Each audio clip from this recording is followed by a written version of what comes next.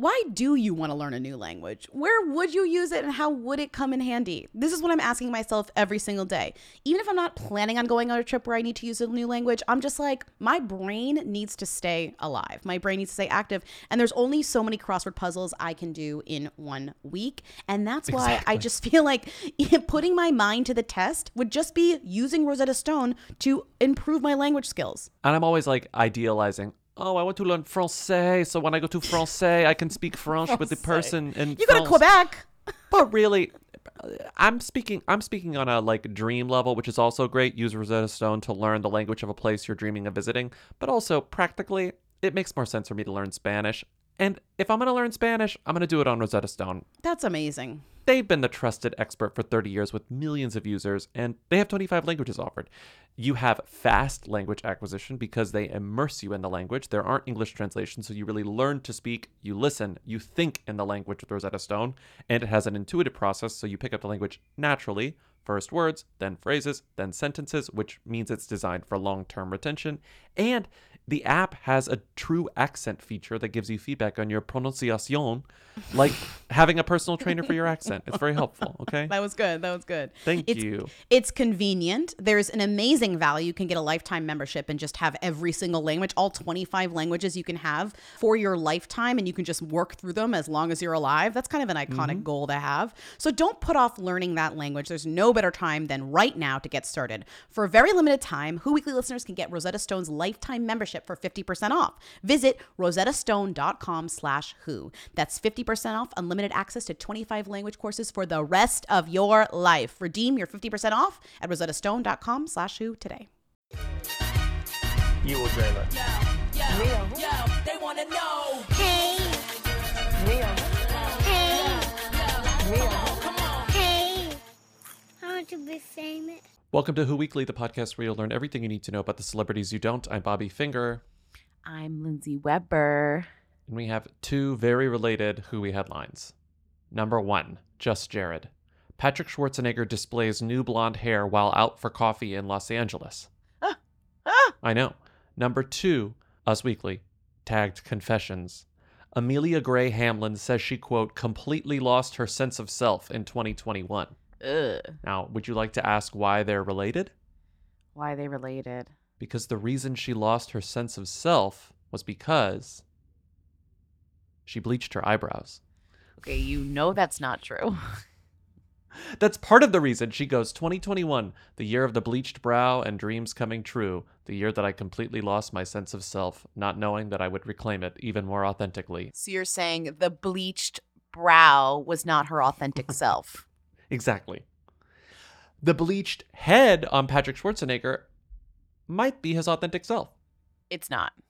Amelia Gray Hamlin needs to warn Patrick Schwarzenegger that bleaching his hair is not going to help him reclaim his sense of self.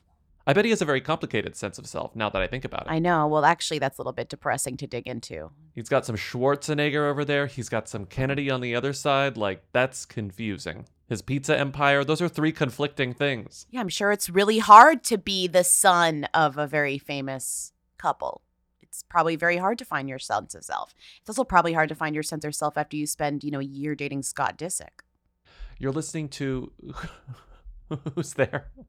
Our weekly call-in show where we take your questions, comments, and concerns at 619-WHO-THEM.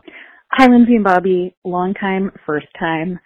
I'm just calling to let you know that Gritty's belly button has a name. It's called a Woobie, which is spelled Woobie. Crunch, crunch. Woobie is the name of the belly button. It's a Woobie. What? So next time we talk about Gritty's belly button, which may actually happen, I'm not going to pretend like it's not going to happen. It's called a Woobie. But Gritty's not a real thing. I'm quoting The Ringer here. Mascots are always at least a little silly and ridiculous because at their core they're created more for children than adults. Gritty is no exception. His hands squeak, and his belly button, which Raymond calls a Woobie, is a brightly colored Audi. The Woobie, says Raymond, was the brainchild of Chris Pegg, who plays Rocky the Redbird for the AAA Memphis Redbirds and is a mutual friend of Raymond and Flyers' senior director of game presentation, Anthony Gioia. So basically, it's all these mascot pros coming together and like combining of the best of mascot culture and mascot aesthetics into one perfect mascot. I love that it's like a bunch of bros, these mascot experts in a boardroom going around the table being like, and somebody just goes like, give him a really huge and ugly outie belly button. Mm-hmm. And everyone's like, yeah.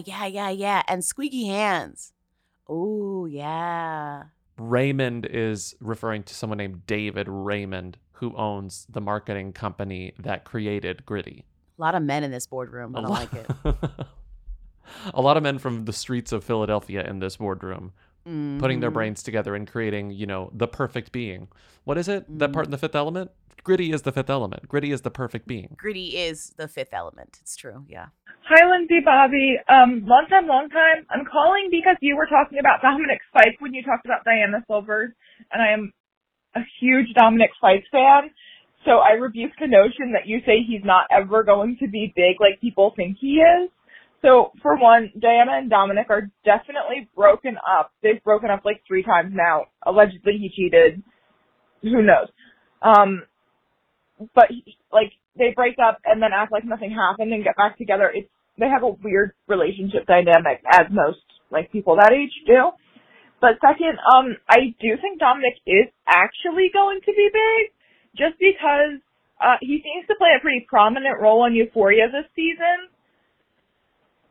The trailer just came out 10 minutes ago when I called you, before I called you, and I watched it, and it seems like he plays a bigger role than was first suggested, and this call's kind of a mess. But I just wanted to let you know, Dominic Fike still has potential to be big. And also Chicken Fingers or Chicken Tenders or whatever the fuck it was called is a really good song. Even, yeah. So, Godspeed Bella Hadid. Happy holidays. Bye. Wow, our biggest Dominic Fike defender. Here's what I said, and I'll stand by it. He's not going to happen as a musical artist. I don't know what's going to happen with his acting career. I didn't know he was in. Did I say he was in Euphoria? No, we didn't talk about Euphoria. We didn't talk about Euphoria. I only know him as a music person, so that's where I saw him not happening. Euphoria now has the reputation as a jumping board for people. So yes, and that was season 1 of Euphoria. TBD on season 2 of Euphoria. I still think it's you still don't really know if it's going to be as hype as the first season. I mean, what did we get from the cast of Euphoria? Zendaya was already well on her way, but we got Jacob Elordi, we got Barbie Ferreira, we got Alexis Sydney Demi. Sweeney and Lucas Gage, And who went on Alexis to star in The White Lotus, and Alexis Demi. Wow. It's a star-making Yeah, everybody machine. from that cast is pretty buzzy, but I will say when I said he's not going to happen, I meant as a music artist. And if you want to see more on that, there's a great New York Times documentary about Dominic Fife and the investment in him from a music industry angle and how sometimes you just can't make somebody happen, even with a lot of money invested. It's interesting. I forget where I watched it. It's I think it's their FX series, where the Britney Spears documentary was. Yeah, I It was think it's part on of a series. Hulu. Yeah, if you have Hulu, you it's can watch it easily. another episode of that. Let's move on to questions because I don't want to play any comments about the gestational period of humans and how it's actually 2 weeks later Thanks. than the 40 weeks. Thank you. Don't care. I Bye. can't play those calls. Actually, just the Sorry. thought of doing the math that's explained in those calls hurt me. So I'm looking at Jason Oppenheim's barely legible post about his breakup with Chrishell, and he notes that she was the most amazing girlfriend he ever had and the happiest and most fulfilling relationship of his life. What about Mary? Wasn't he famously with Mary for some period of time? I feel like that's really shady to say. And I hope they deal with this in Selling Sunset Season 5. Crunch, crunch. Oh, Grayson and Chrishell. Grayson.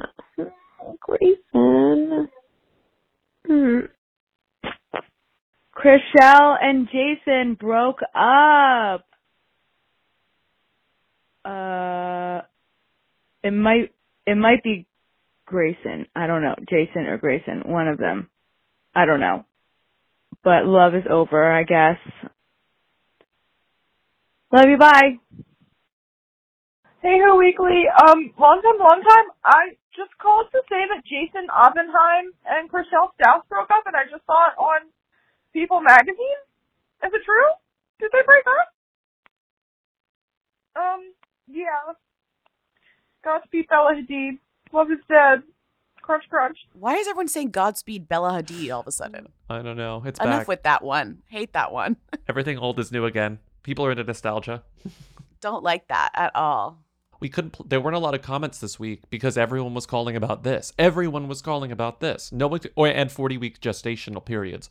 I wish there were a song that I could play from Selling Sunset that was like, "It's over, over, over. It's over, over, over," or something like that. But I don't think there is one. Wait, like one of the transition songs from, there's 100%, you're not, I mean, you're the one who's still watching that the season, the latest season, but there's definitely one of the songs is like, it's over, over, or like do I have to, or something like that. Do I have to write a song and a stock GarageBand beat that's like,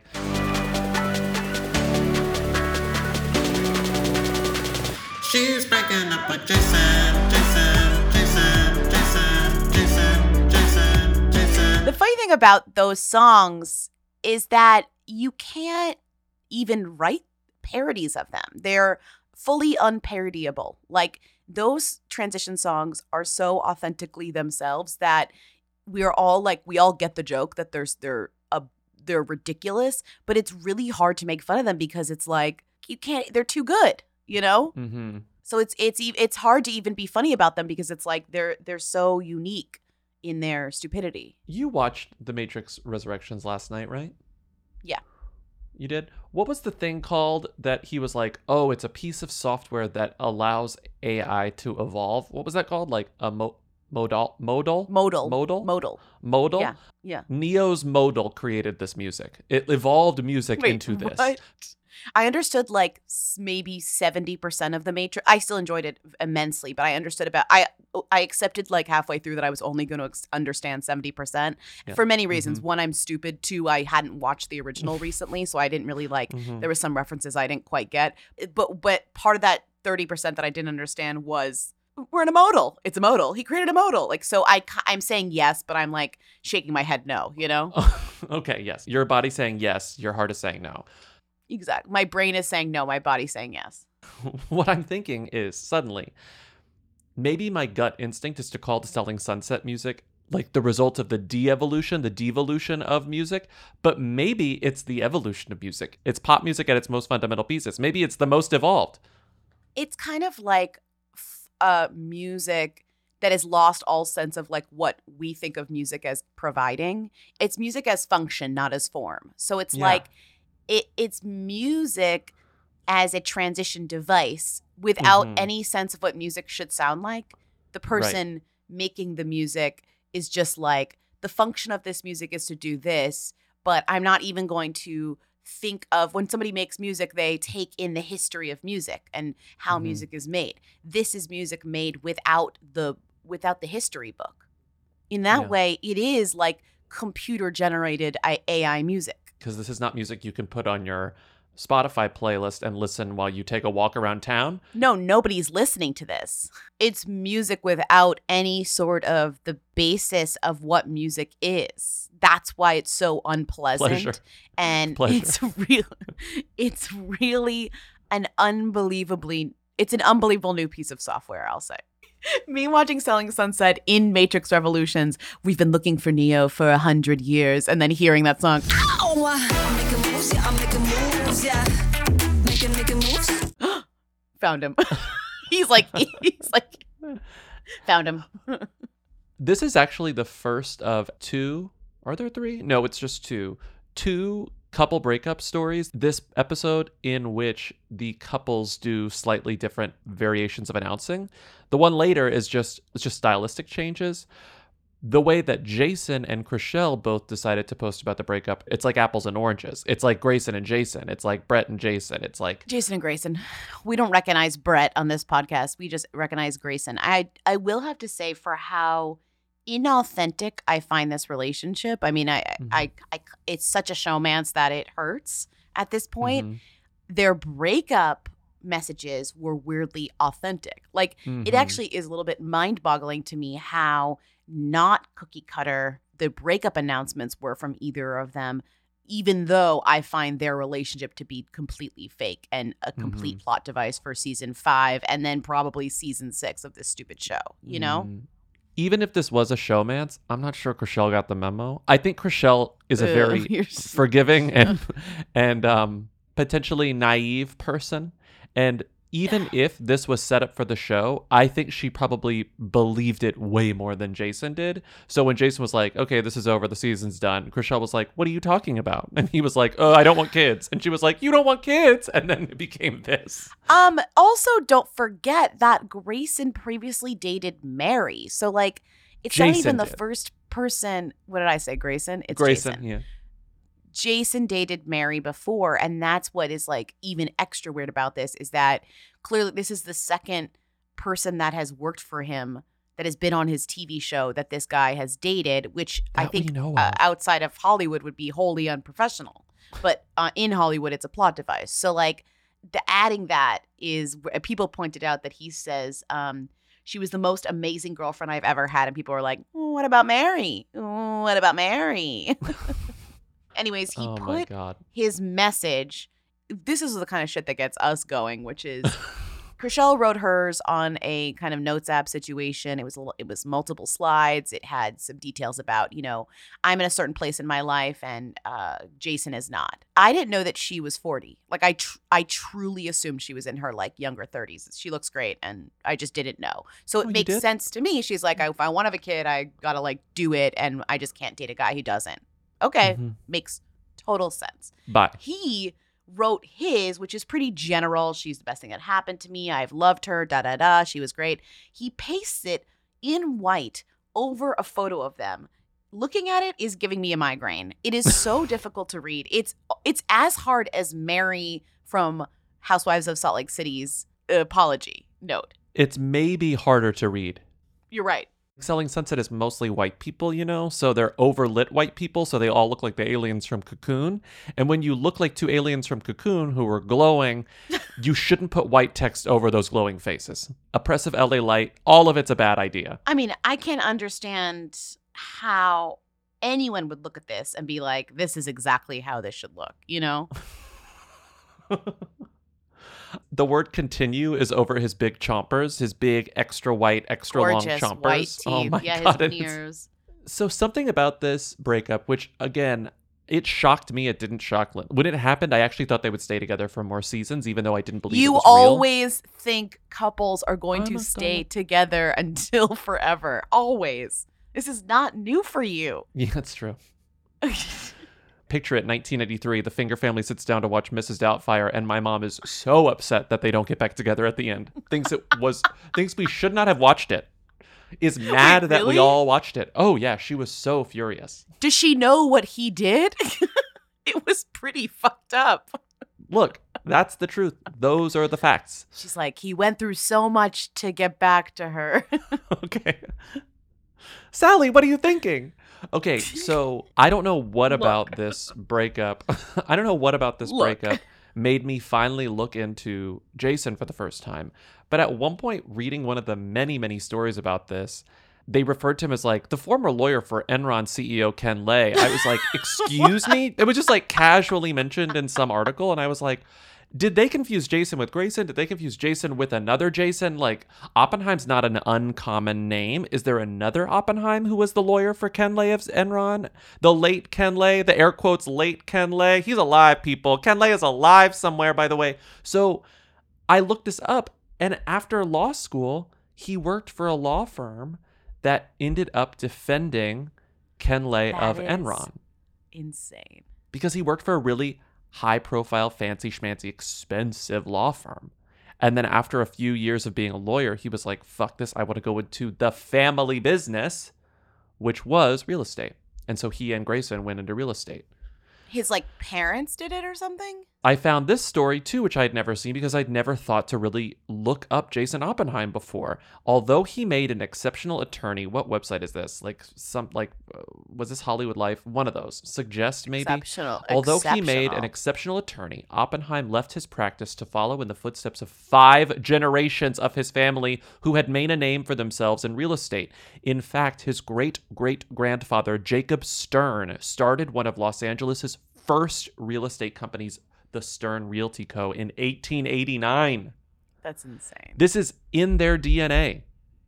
Also, it makes sense as to how they grew the business so fast, Yes. which was that they already had this incredible database of clients because the history of their families' real estate businesses. They'd been selling real estate to rich people for over 100 years. Right. It put all the pieces together. Everything suddenly clicked. And you don't learn a lot from that show, but what you do learn, one of the things that you do learn is that being a real estate agent, you're only as good as your contacts. So you're only as good as the people Exactly. who you can call up and say, hey, do you want to buy this house? Or the developers who you can call up and say, hey, do you want me to sell your properties when they're built?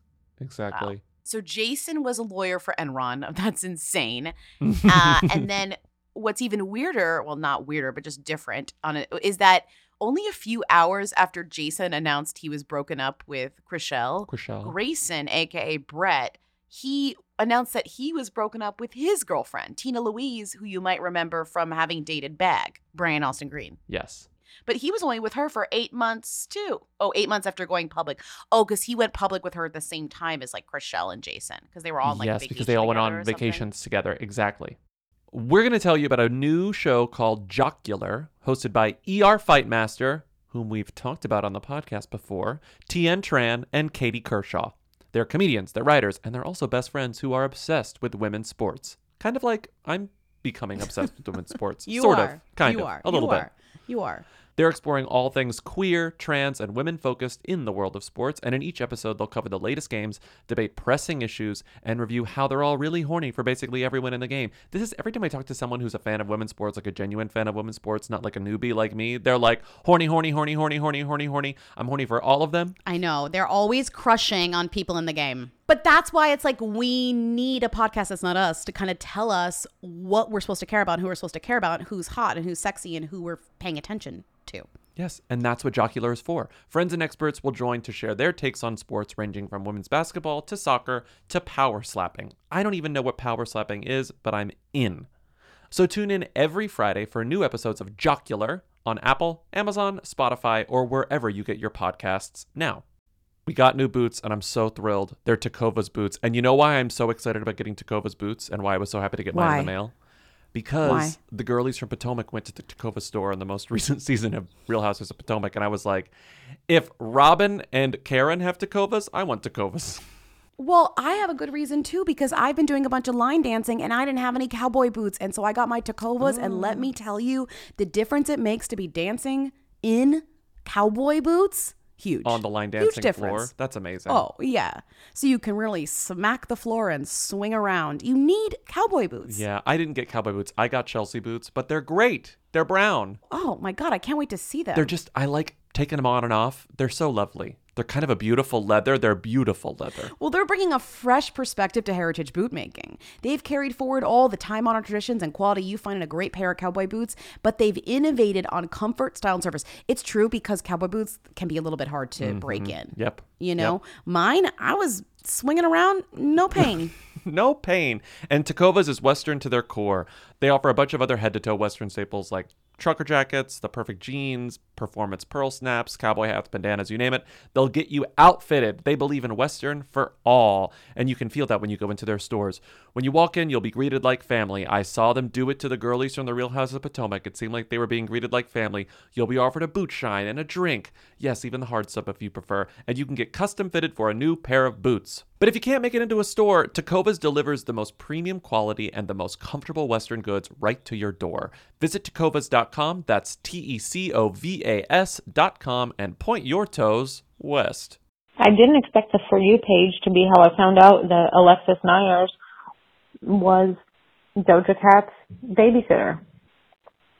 Is that new information? And what's the deal with this Rolling Stone article that she's talking about on TikTok? Crunch, crunch. Lindsay, you read this like moments after it was published. You love Doja Cat. I love Doja Cat. I've loved her for like a while, right? Just through all of the little dramas in her come up. But as someone who's an OG Doja Cat fan, did you know that Alexis Nyers, currently known as Alexis Haynes, was Doja Cat's babysitter for a while? I don't think anyone knew that. Even the biggest Doja fans didn't know.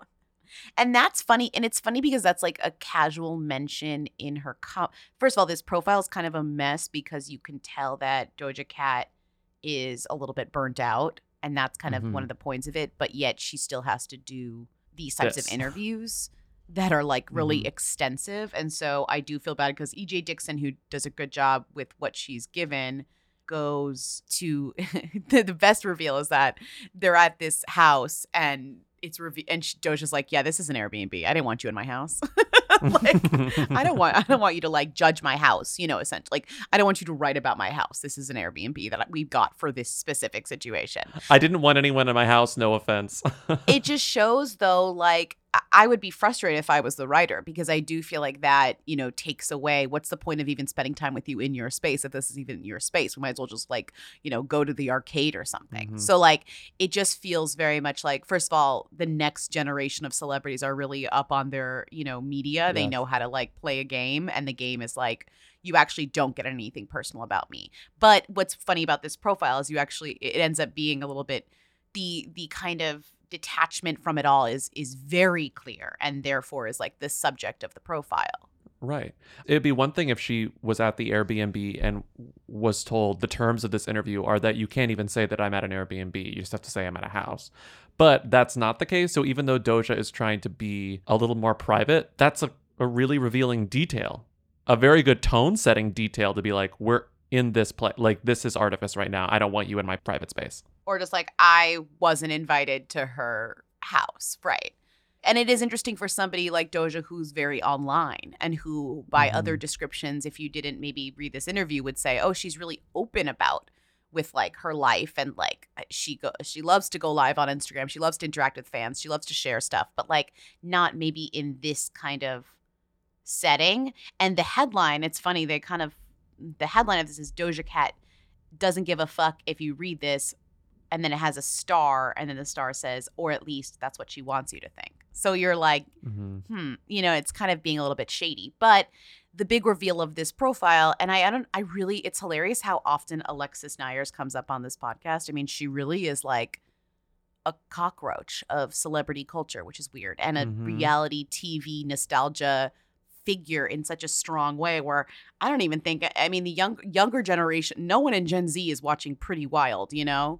Nope. Maybe they're watching The Bling Ring, right? And saying, oh, what was this based on? And looking up the original story and reading about her. But Pretty Wild is not something that people are still watching for at all. Unless the algorithm throws Pretty Wild on the front page of Netflix, no one's watching it, you know? Yeah, right. Isn't it It's like barely in print. And by print, I mean, I think it might be on Hulu, but Ooh. No. So it's interesting to me. It's like the clip of her, you know, Alexis Nyers on the phone with, or leaving a message for Nancy Joe. The irony of this is that this is a profile, and Alexis Nyers is once again complaining about the representation of what she said to a journalist, which is what she's famous for. That's what's really funny. Like, well, she's famous for stealing, but I mean, in terms of like pop culture memory, she's famous for complaining about Nancy Joe. What's her last name? The writer. Nancy Jo Sales, who wrote about the Bling Ring and misrepresented her shoes. Nancy Jo, this is Alexis Nyers calling. I'm calling to let you know how disappointed I am in your story. There's many things that I read in here that were false. Like you saying that I wore 6-inch Louboutin heels to court with my tweed skirt when I wore 4-inch little brown BB shoes. $29! Every time you yell, I have to re-record it! I was about to say, it's funny that she did this on TikTok, but where else do you do this, I guess? I guess this is the place to do it, and it did show up on everyone's FYP page, including this caller. Suddenly, here's Alexis Nyers, who's currently Alexis Haynes, being like, I take issue with this new Rolling Stone piece, and she frames it as in like, you can't trust the media, because I think she just got upset that when she read it, her tone seemed a little more judgmental than she thought it was. You think I would have learned my lesson the first time with Vanity Fair, but I guess I didn't.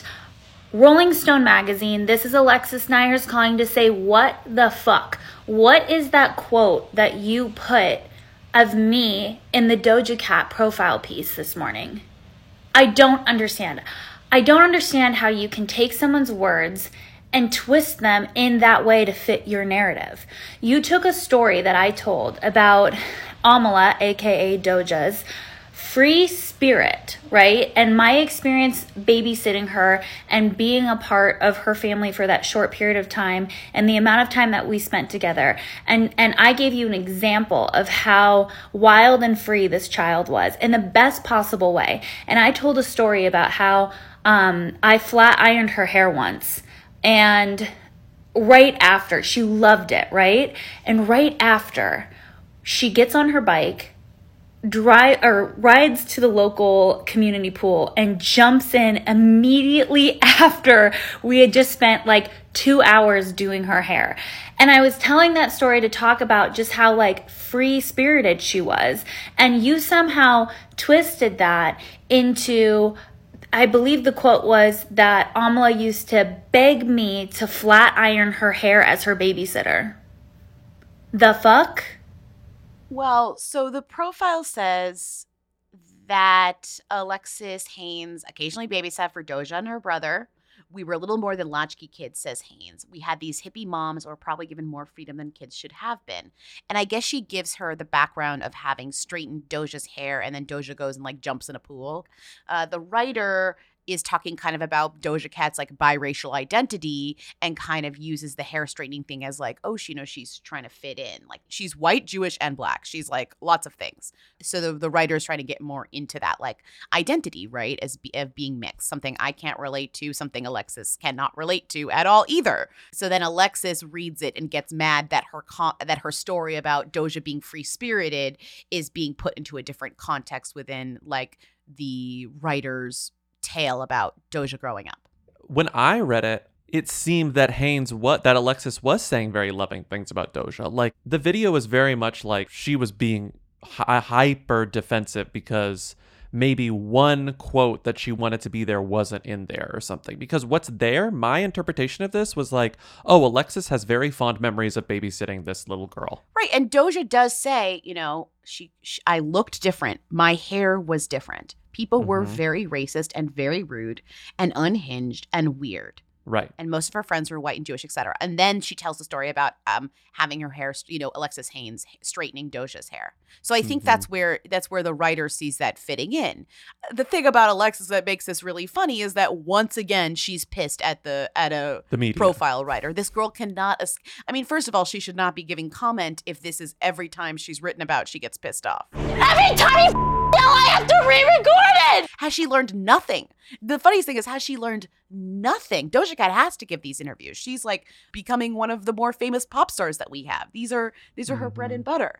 But Alexis Haynes, formerly Nyers, why is she still talking to the press if she hates journalists so much? Did we ever get like a Vanity Fair correction on the Louboutins? Because here's the thing I don't understand about Alexis. I never saw photos of this court case. And the headline of that profile was very famously, the suspects wore Louboutins. She gets upset. She's like, they weren't 6-inch Louboutins. They were kitten heels by Steve Madden or something. They were a more modest shoe. That's the whole thing about the argument. But like, did we ever get the truth on who was telling the truth? Because I feel like that's a strange thing for Vanity Fair not to have fact checked. I just Googled image Alexis Haynes in court. And, hold on. Let me send you a picture that somebody has clearly done the research on. Oh, there she is. Okay, there she is in court. They are kitten heels. Look at the shoes. They are a sensible low. They're a more sensible shoe. They're not a 6-inch Louboutin for sure. They could be Louboutins, but they're not 6 inches at all. This is a very good question from Timmy. I'm obsessed with how Alexis only calls Doja by her real name. Do we think Alexis knew that Doja Cat was the same Amala before this profile? Yes. Yes. For sure. You're the older sister. Did you have to babysit? Did you hate that? Or were you like, whatever? Are you kidding? I was literally in the babysitters club. I was a huge babysitter. That cash, you make that money in cash. And then when I was in college, I babysat. The first time I ever went to Brooklyn was for babysitting. I babysat really regularly. Yeah. And the couple owned a big brownstone. And I was always like, whoa. That's cool. Yeah. I babysat for many, many years. Great money. Babysitting rules. Hi, Lindsay Bobby. I really need you guys to look at Tierra Whack's celebrity reviews on her TikTok. They're really fun. Bye! Okay, before we start this segment, I'm going to play this Tierra Whack celebrity review from a week ago, where she reviews Jackée Harry. All right, now, y'all, today's ceremony is for Sister Jackée, a.k.a. Tia and Tamara's mother. Let's get straight into it. I want to start off by saying I strongly dislike this wig. Little skunk wig. That's what it's giving. Yeah, hope it don't stink. This picture right here is pretty cute. It's a little too airbrushed. Look like it need to be on a t-shirt or something. Ain't nobody skin that smooth, honey. You ain't slick. She thought we wouldn't notice. Wait, the Whoopi one is really, really funny, though. Ladies and gentlemen, please put your hands together for Sister Mary Clarence, also known as Whoopi Goldberg. That's right, folks. You guessed it. Okay, now, Whoop, what the hell is these, honey? Now, these must be called because, you need to be whooped for wearing these, Whoopi.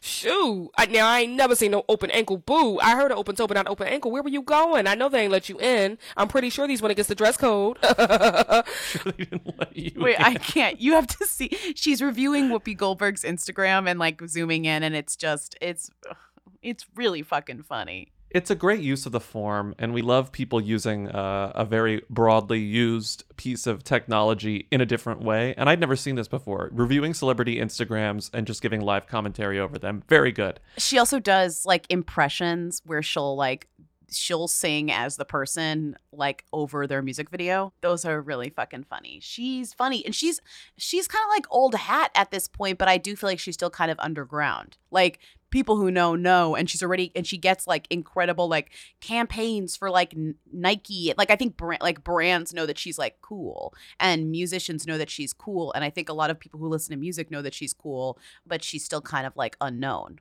Janelle Monáe vibes for me. Like, is she a who or a them? Well, she's obviously a who.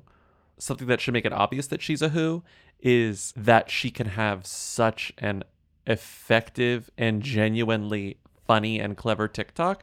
I think if you're a them, you're incapable of doing something this clever and genuinely fun. Well, no, I think the issue is that nobody knows who she is, so she can go viral on TikTok and people are like, who is this? Without being like, distracted by who she is. Yes. Right. Like, it doesn't matter. Like, she just went viral because she's really funny. And like, people who knew were like, oh, this is Tierra Whack. She's like a good musician too. But people who didn't know just were like, this is really funny. Like, it pops up on your FYP right after Alexis Nyers complaining about Rolling Stone. And you're like, oh, this is what I came here for. A funny TikTok person. She's great. But she's run the TikTok gamut because 2 years ago, before TikTok really blew up in 2019, she had a viral sound from one of her songs, Hungry Hippo. You like my diamonds and my pearls. I said thank you, I designed it. Her debut album was called Whack World. I remember when it came out. She's like from Philly. It was like on all the lists, like end of year lists and stuff. People really loved it. It was just like 15 minutes of music and video and a bunch of really short songs that she put together. And it was on the, like you said, tons of year-end lists.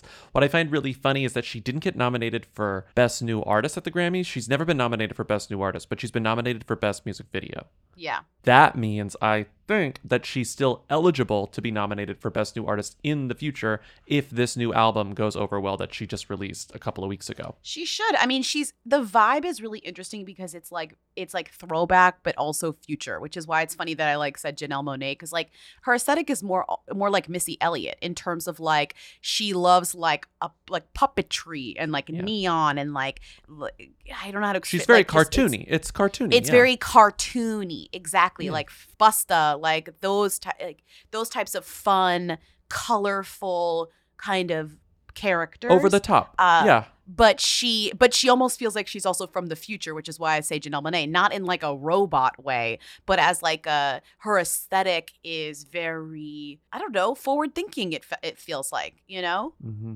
I was reading something. I think NPR called her instead of avant-garde. What do they call her? Oh, avant-grotesque.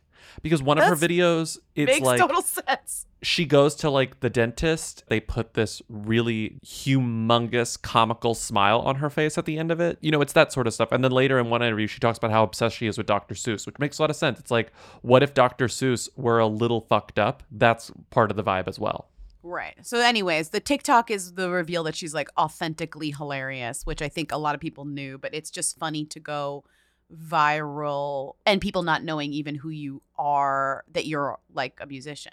She also just released a song called Megan Good, which I'm going to play a clip of here.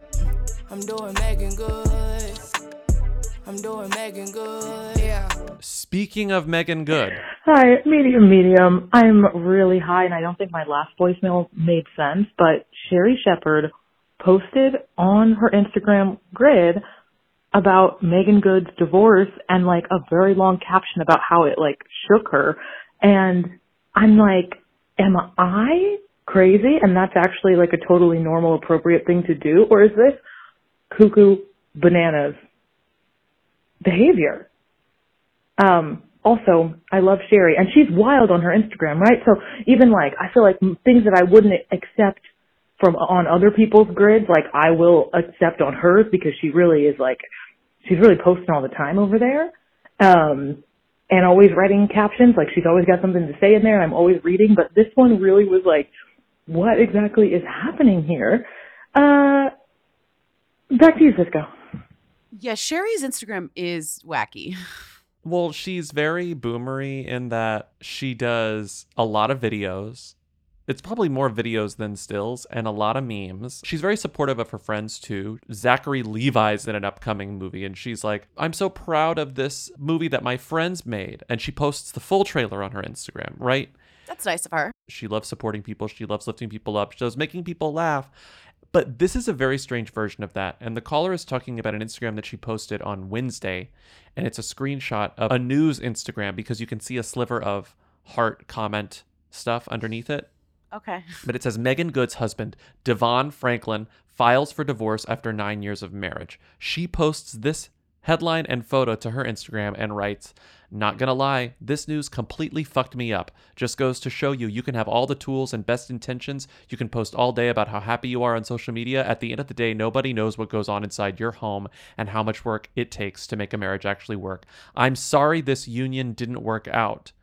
Don't know if I'm in a fairy tale land, but I still hope it does. No matter what, I wish at Megan Good and at Devon Franklin the very best. Thank you both for giving me hope and inspiring me to try this thing called, quote, marriage again. Although at my age, that celibacy thing is out the window. The celibacy line is because they both got a lot of headlines when they got married, because one of his things, he's very Christian and he writes a lot of self-helpy, very Christian books, and they've actually written one together. One of their tenets is that you should be celibate before marriage. He's like, I wasn't. I'd fucked before, but Megan Good was a virgin until she married Devon Franklin. So that's a big part of their narrative. That's what Sherri was talking about. But I think that's the reveal that Sherri actually knows Megan Good and is friends with her. So this isn't like one of those things where she's like watching from afar. Like they were and they've worked together Think too. Like a Man together, and they're friends. And Sherri herself is divorced. So I do think this is a mix of being weird, being divorced, oversharing, and she's actually friends with Megan Good. That's why I think that she did this. The reason why I think she posted this is because she's like a host. She's like a news person. I think these people who host these newsy shows are encouraged to comment on the news on their social too. So I think the like posting of the news, which is the weirdest part about this, and not just like reposting an Instagram on your stories and being like, oh, this is so sad, like, you know, I'm bummed about this. Like this whole like reposting thing is a mix of her being like the boomer vibes of not using Instagram properly, aka what does that even mean, but whatever, not using it the way we're familiar with, and also seeing herself as like somebody who's commentating on the news, which is what she does for a living. Yeah, but I do have to say, all of the headlines in recent memory that she posts on her grid. She does post a lot of headlines on her grid, but let's go through some of them. The best celebrity Halloween costumes of 2021, and she's one of them on people.com. And then another one is Sherri Shepherd on Us Weekly. Sherri Shepherd tapped to return to guest host on the Wendy Williams Show. And then another one is from Deadline, The Wendy Williams Show. Guest host Sherri Shepherd undergoes emergency surgery. Michael Rappaport to step in. So it's like news about herself. So it is a little strange she posted news that's about someone else.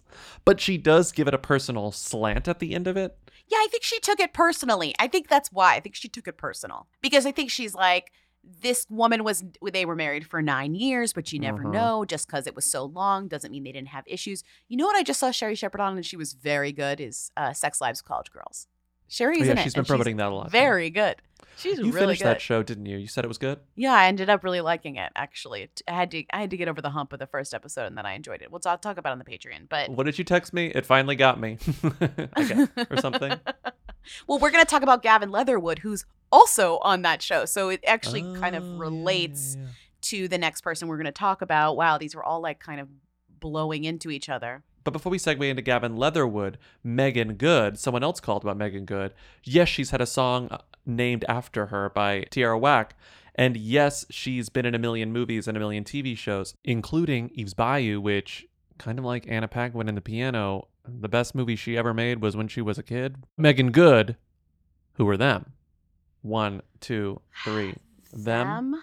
But her estranged husband, Devon Franklin, who totally... He's a producer. He produced that movie with Chrissy Metz, Breakthrough. He makes very like self-helpy, motivational, religious-y stuff. That's his bread and butter. Speaking of Instagram breakup announcements, the way that they announced their breakup was with, this is interesting, we've seen this before. Which couple recently did this? Sean and Camilla, I think. Both Devon and Megan posted the exact same photo of the two of them from behind, kind of side hugging each other, sitting on a golf course, staring out at this like honestly kind of beautiful view of the water. I can't tell where it is. I hate this fake all caps font that you can do on that she I used hate it. on It's her. disgusting. What is? I don't even understand how you do it. It's like You do it's it not online caps. and then you paste it. Okay, it's like, what do you even call it? It's fake It's like caps. Unicode. It's like Unicode all caps. It's like it's like a hack and it's awful. But they posted the exact same copy, which is after much prayer and consideration, we have decided to go into our future separately but forever connected.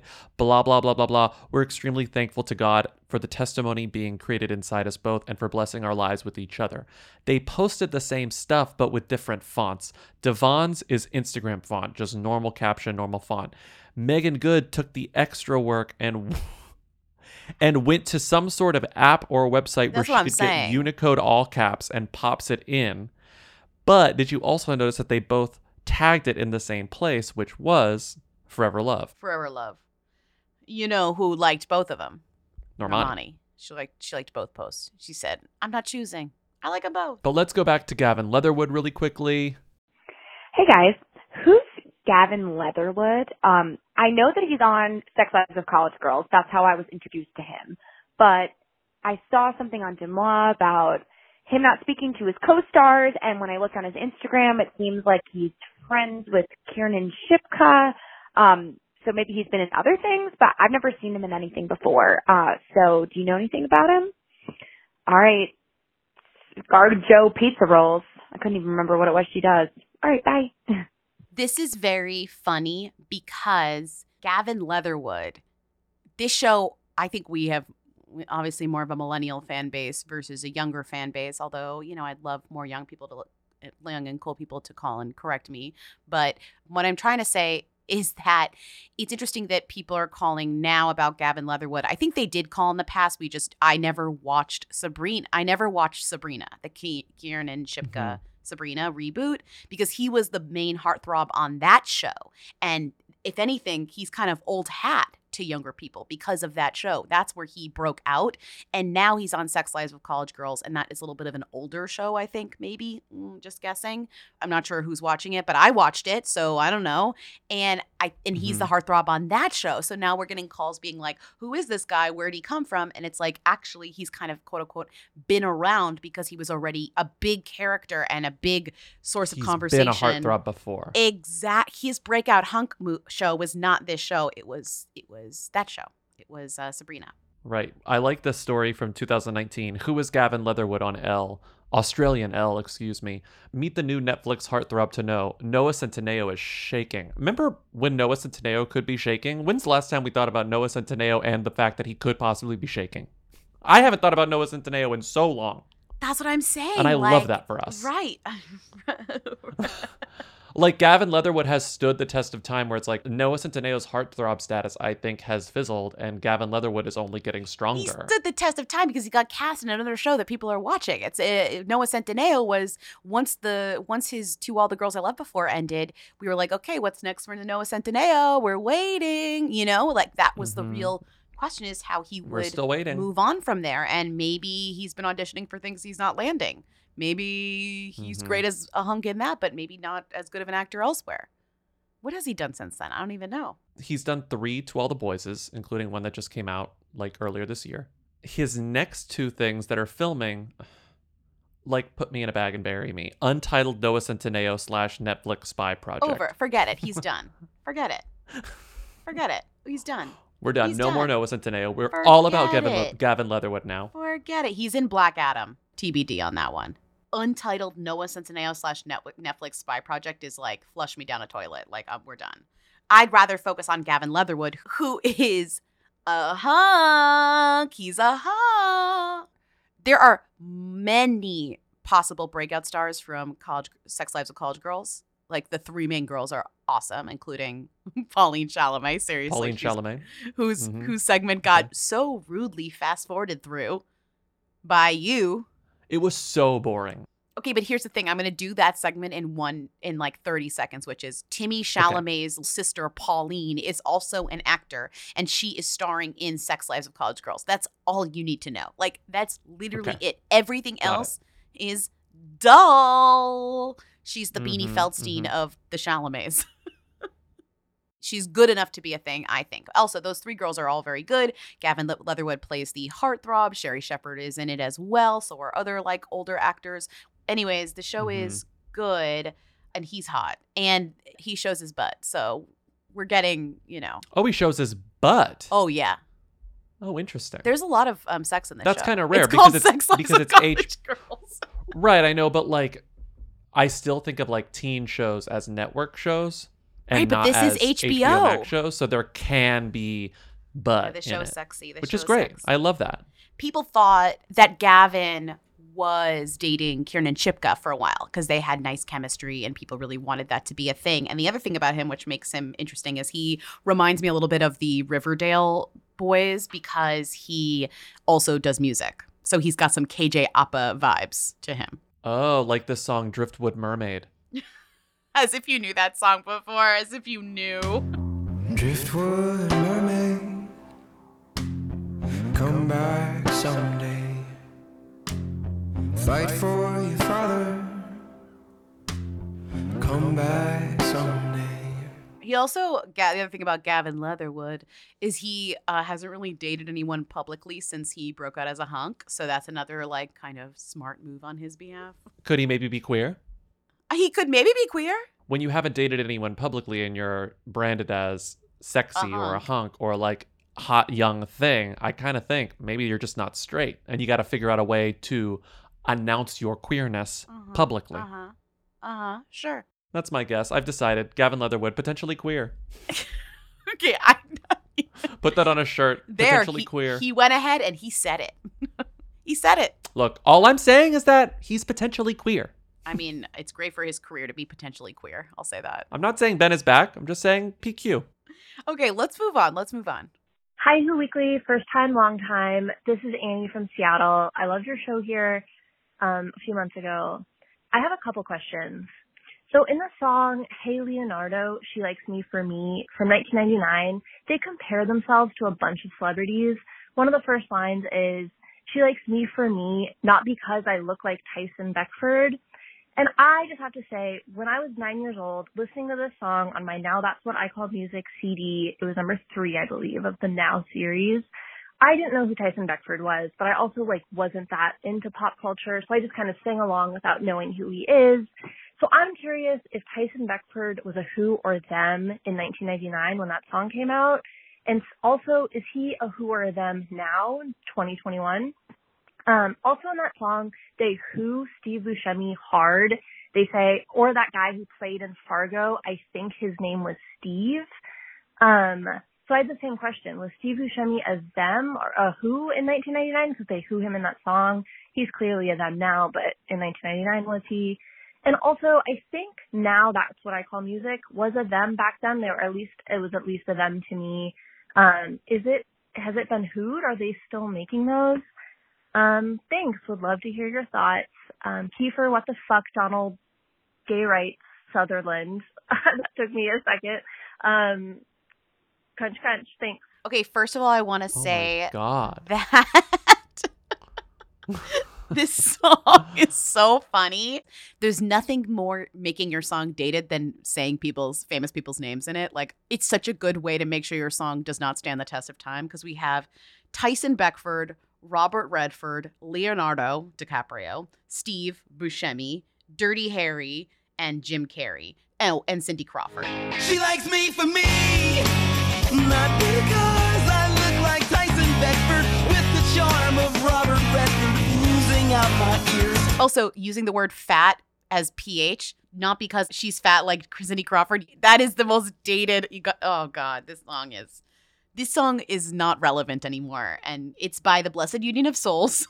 I like her for her, not because she's fat like Cindy Crawford. Tyson Beckford in 1999. Was he a who or a them? 1, 2, 3. Them. He was actually famous, just as a model, which is rare. He was probably the most famous male supermodel at that point, I think. Absolutely. I can't think of another. And then, but what's funny is Steve Buscemi was he who or them in 1999. I have the proof. 1, 2, 3. Who? In 1999, Steve Buscemi was in Big Daddy. That's the purest character actor vibe. He was literally getting gigs from Adam Sandler still at that time. He was pure character actor. He didn't have his breakout until, what would you say? I don't know. A lot. I don't know that he's ever had his like quote unquote breakout. I mean, I guess Fargo is his breakout, but also he's still just Steve Buscemi. Right, and also I was thinking, wasn't he in that Quentin Tarantino movie too? Which Quentin Tarantino movie? The guys in the suits. Reservoir Dogs. I think Steve Buscemi is a them at this point just because he's a character actor who's been around long enough. He plugged it away at the culture enough that people were like, "Oh, Steve Buscemi." That's what it is. He's just never stopped being around. So Steve Buscemi in this list of people in this song is the only who, because Tyson Beckford was them at the time, Robert Redford, them, Leonardo DiCaprio, them, Jim Carrey, them, Cindy Crawford, still them. Dirty Harry is, what's his face? Clint Eastwood, them. I definitely hadn't seen Dirty Harry in 1999, but I knew who Dirty Harry was. Sure, right. That's like a touchstone. But I will say Cable Guy is a Who movie. I'm like the Cable Guy is the funniest thing to put in a song. Were you one of those people who violently defended Cable Guy, Bobby, or did you hate it at the time? I walked out of Cable Guy. I fully did not get it. I fully did not think it was subversive or good. I thought it sucked, and I walked out of the theater. I was like, I hate this. I now understand what Cable Guy was trying to do, and I think that it's successful. But I didn't, at the time, I was too young to recognize the subversiveness. And also, so you Jim walked Carrey out. was Did you walk into something else? No, I just left. Did you? I was towards the end anyways. It was so bad. But like, I recognized that Jim Carrey, but the thing about Jim Carrey at that time was that he was so popular that making a movie like Cable Guy, just the general audience that loved Jim Carrey wasn't expecting like that type of movie. Do you know what I mean? Mm-hmm. No, I know what you mean. So I know what you mean. Such a troll, you know? I know what you mean.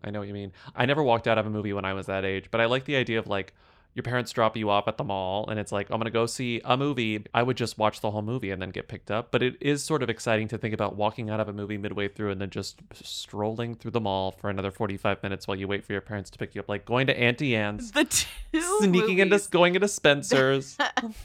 The other movie that I remember almost walking out of, but it was towards the end, so I just sat through the end. But I do remember making a very loud noise when it happened, which at the end of Moulin Rouge, when it reveals that she has fucking consumption, because she's like, cough, cough, and there's blood. Cough, I cough, went, no! And then I literally was like, I'm leaving. Stupid movie. I've heard that story before. I've heard that story. Sorry.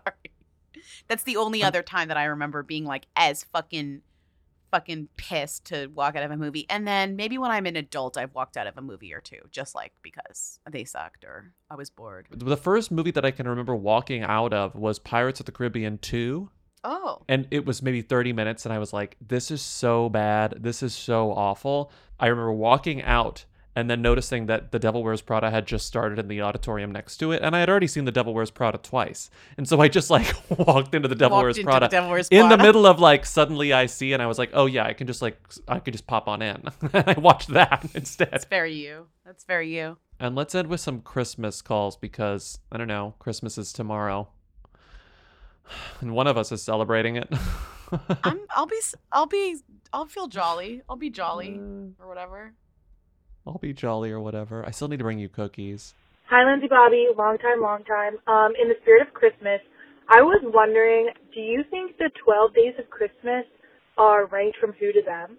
Like, is Drummers Drumming the most whoey, and then A Partridge in a Pear Tree most themmy? Because I kind of think 5 Golden Rings has more them power than 4 calling birds, or 3 French hens, or even 2 turtle doves. So, yes or no, is 12 Days of Christmas ranked from who to them? And if you're really feeling generous and or bored, do your own who to them rankings for the 12 Days of Christmas. Okay, happy holidays. Grateful from Alora. Crunch, bye.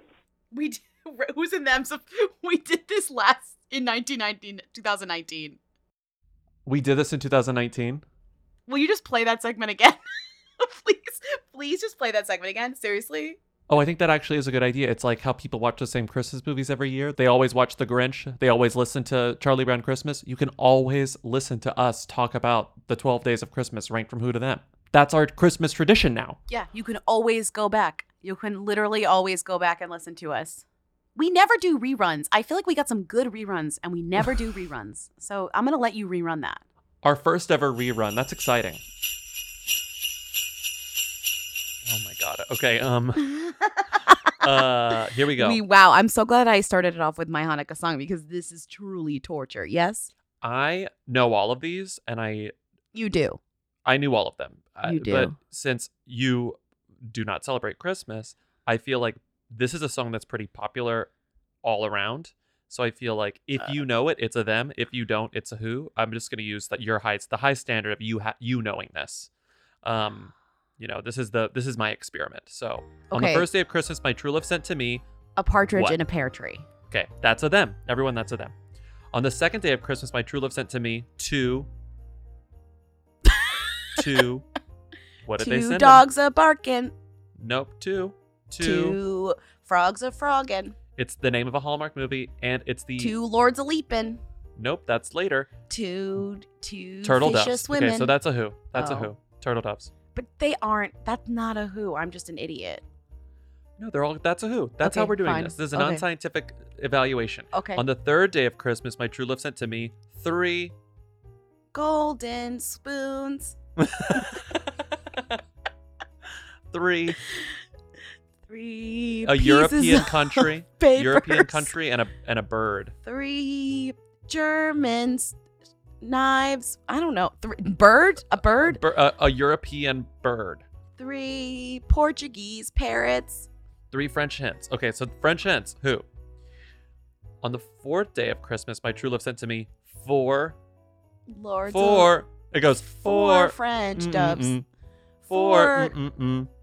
4 light 4 bulbs. Calling birds. Okay, that's a who.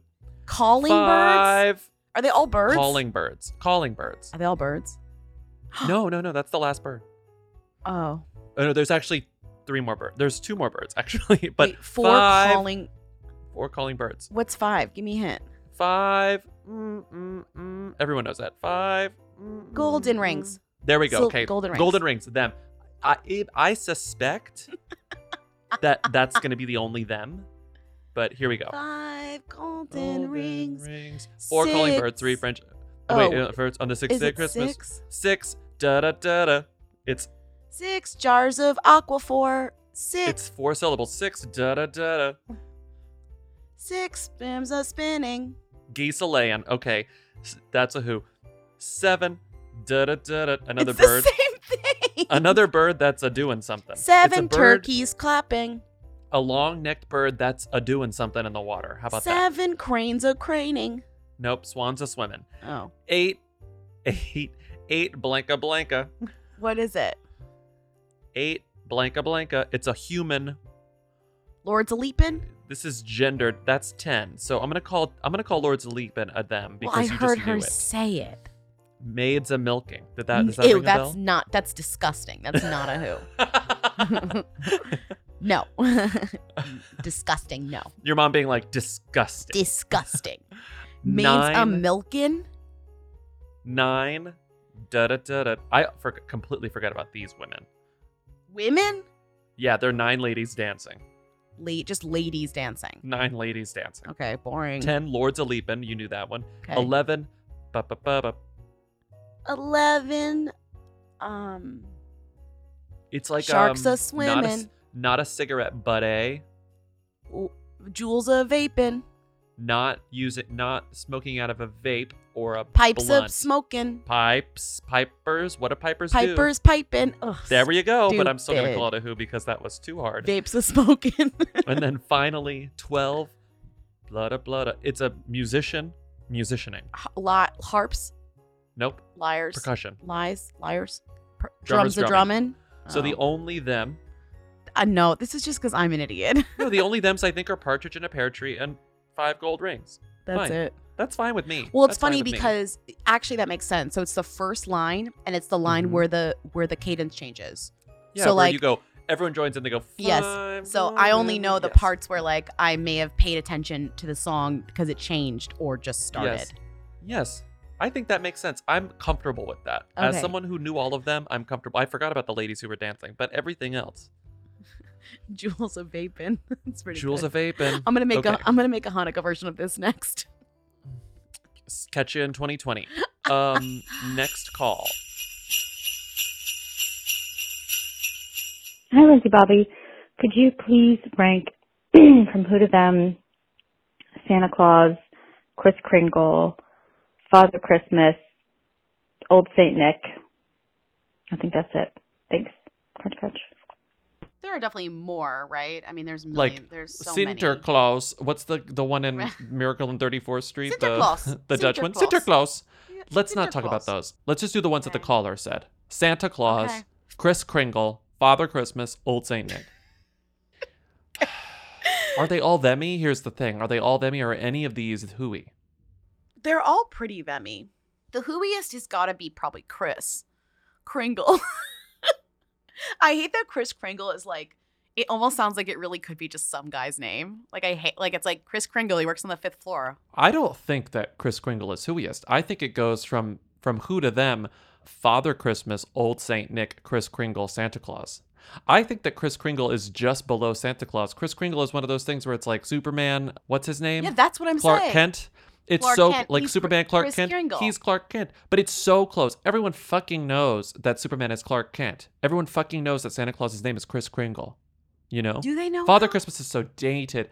Old Saint Nick is like, I don't even know why they call him Saint Nicholas. Like, I'm sure there's something Christian in there, but like, I can't be bothered to learn that history ever. And if you can't be bothered to learn that history, honey. But it's like Kris Kringle is in Miracle on 34th Street, it's those two. No one in, Natalie Wood isn't calling him Father Christmas. If she does, forgive me, but I haven't seen that in a while. It's those two are the themiest ones.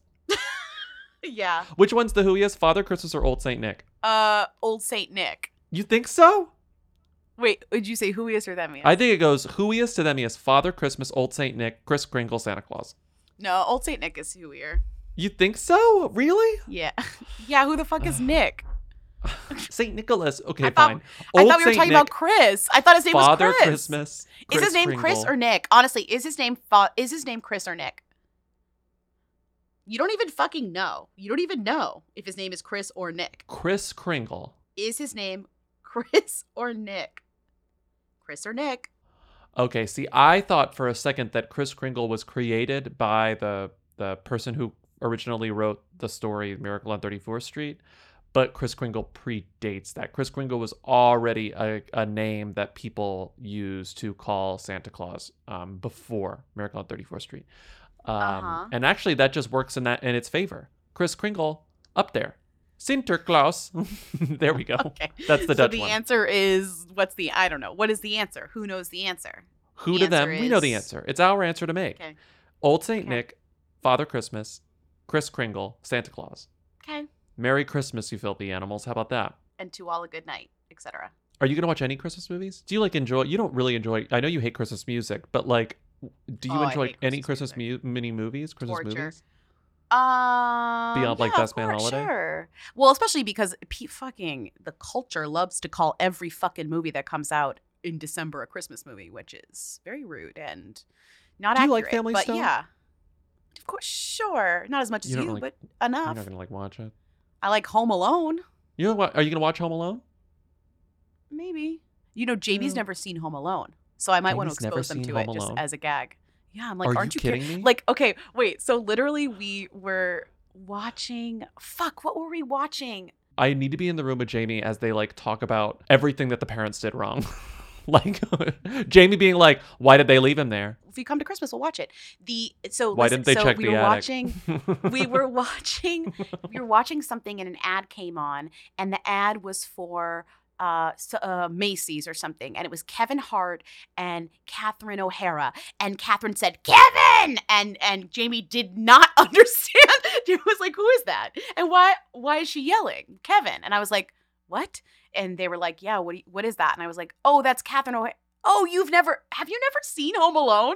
And they were like, no. And I was like, oh, then like this means nothing to you, absolutely nothing. And I had to be like, yeah, Catherine O'Hara is like in Home Alone as the mom, and Macaulay Culkin plays a kid named Kevin. And they were like, oh. I was like, oh.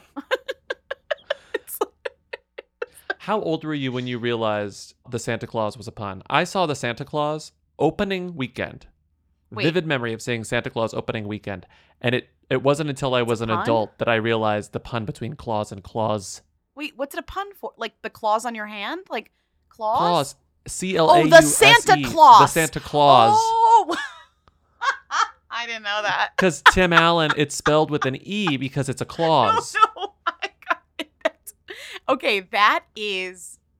I never that's noticed that until good. my like 5th viewing of that movie because I was a kid and I didn't understand. Like I was like, I don't get that this I is a didn't joke. notice that I just thought that's how until Santa now. Claus was spelled. They added the E so it could be the Santa Claus, like Yeah. contractual clause. Because the like contractual in a- agreement is if you kill Santa Claus, then you have to become the new Santa Claus. That's the clause. That's really dark for a kid, I have to say, Yeah. to have that as be a kid's movie. It's like if you kill Santa Claus, yeah, like the idea that you'd be in danger of killing him at some point, that would freak me out. Here's the thing. If Santa Claus A existed and B died on Tim Allen's roof, it is a 100% chance that Tim Allen shot him in the head with a gun. Right, Like- true, exactly. And it was on purpose. Tim, why does he have a bullet through his skull? Tim, can you explain all these guns? He's like, it's my fucking right. It's my right to own these guns. Yeah, right, literally. You're so right. Tim Allen would absolutely go on trial for murdering Santa Claus, and he would turn it into a Second Amendment issue and like protecting his home. I remember watching that movie as a kid and being really confused because what's his face who played the elf I found very hot, and I was a little bit, that made me feel uncomfortable. Oh, he's so hot. He was married to Christina Hendricks at one point. No, that's a different guy. You're confusing. He That's looks like that David. guy, but it's a different guy. He looks like David, what's his face? David Krumholtz actually was Addams Family Value, and then he was in Santa Claus as the elf, and then he was in So he was married to, oh no, that's a different guy. You're right. That's No, totally it's a different guy. But he his looks name is sorta David like him. Krumholtz. You love David Krumholtz, though. You've talked about this. He's really cute in the Santa Claus, is what I'm saying. And I Mhm. found that to be very confusing because, you know, he's an elf and you're not supposed to lust after elves. Okay, this is absurd, and I hope you keep all of it. Last week, I cut an entire 10-minute segment on us talking about something at the end. Oh, Food dessert. trends? Dessert. What was the next dessert trend? Uh-huh. So anyways, sorry you missed that. It's gone forever. But also, you found out later that the next dessert trend, we talked for 10 minutes speculating about what the next dessert trend was going to be, and it turns out there actually is a definitive answer, and It's that Jell-O. answer is Jell-O. Gelatin So our conversation was desserts. worthless. Gelatin I know, desserts so are I the cut next it. trendy dessert. Yeah. Yeah, you heard it here first. Well, second, probably. We cut a lot. We record for many hours, and we cut it down into an hour and change. So, you know, we do a service for you. You don't need to hear all the garbage. We do a big We service. do a service. Are you kidding? Big The service. editing, please. You don't need our raw audio. Hell no. Thank you for listening. Merry Christmas Eve to all those who celebrate. Watch Home Alone if you've never seen it. And to all, rate and review us on Apple Podcasts, and now Spotify apparently has ratings. So go do that too. Whatever. Rate us 5 stars on Spotify, please. Thank you to Katie and Eric of The Who's for writing our theme song. Thank you to our research assistant, Timmy, for researching and assisting. And again, 619-WHO-THEM to leave questions, comments, and concerns. We'll see you on Tuesday. Have a great weekend. Merry Christmas. Bye. Bye. Hey. Hey. And you're not supposed to lust after elves. Hey, Lindsay Bobby. Do you think Nicole Kidman remembers Shailene Woodley's name? Or do you think she just thinks of her as like, oh, Jane from Big Little Lies, and like just doesn't remember her name? I think if someone came up to Nicole Kidman at like a party or something, it's like, oh, hey, how's Shailene going? She'd be like, oh, who is that? Okay, thanks. We endorse. Hi, I just had to pause the pod to give a life-saving PSA. You were talking about the sex tape that involved coconut oil being heated up in a kettle, used for sex. That's how I got a UTI, not the kettle part, but the coconut oil part. Just like don't use food for lube. It's how you get a UTI. Crunch, crunch. Is Beautiful Souls and a Beautiful Soul the new Beauty and Brain? Some food for thought. Crunch, crunch. Hi, Lindsay and Bobby. Just listening to your absolutely unhinged analysis of all the different things that start with D, and putting Dragon Ball Z at the end of that is the wildest thing I've ever heard in my entire life. I give you 100% guarantee that more children know about Dragon Ball Z than about any of the other shit you put on that list. As someone who works with middle schoolers and has to talk to them about Goku, like, with some regularity, I just really think this is a deep flaw in your old millennial knowledge. Thanks. Bye. Hi, Lindsay, Bobby. First time caller, long time listener. I'm calling because my boyfriend got followed by Patty LuPone on Twitter today, and then saw that he was the only person that she is currently following. And like, I'm calling because like she had to have gotten hacked or something, but like, why would this happen? He's like a music writer, like works for a music venue, but like not anything to do with theater. So would love to hear your thoughts as to like why this would have happened. Grateful for Shauna. Crunch, crunch. Hi, so I'm at my family's Christmas gathering. That's why I'm kind of whispering. And I brought up Caracol Musa and Christina from Christina on the Coast and like how they're both getting remarried. And like everyone has an opinion. Like my aunts, my uncles, my grandmothers, everyone knows who they both are. They're them. I can't believe it. Everyone, they're fighting about it right now. You might be able to hear it in the background. Crunch, crunch.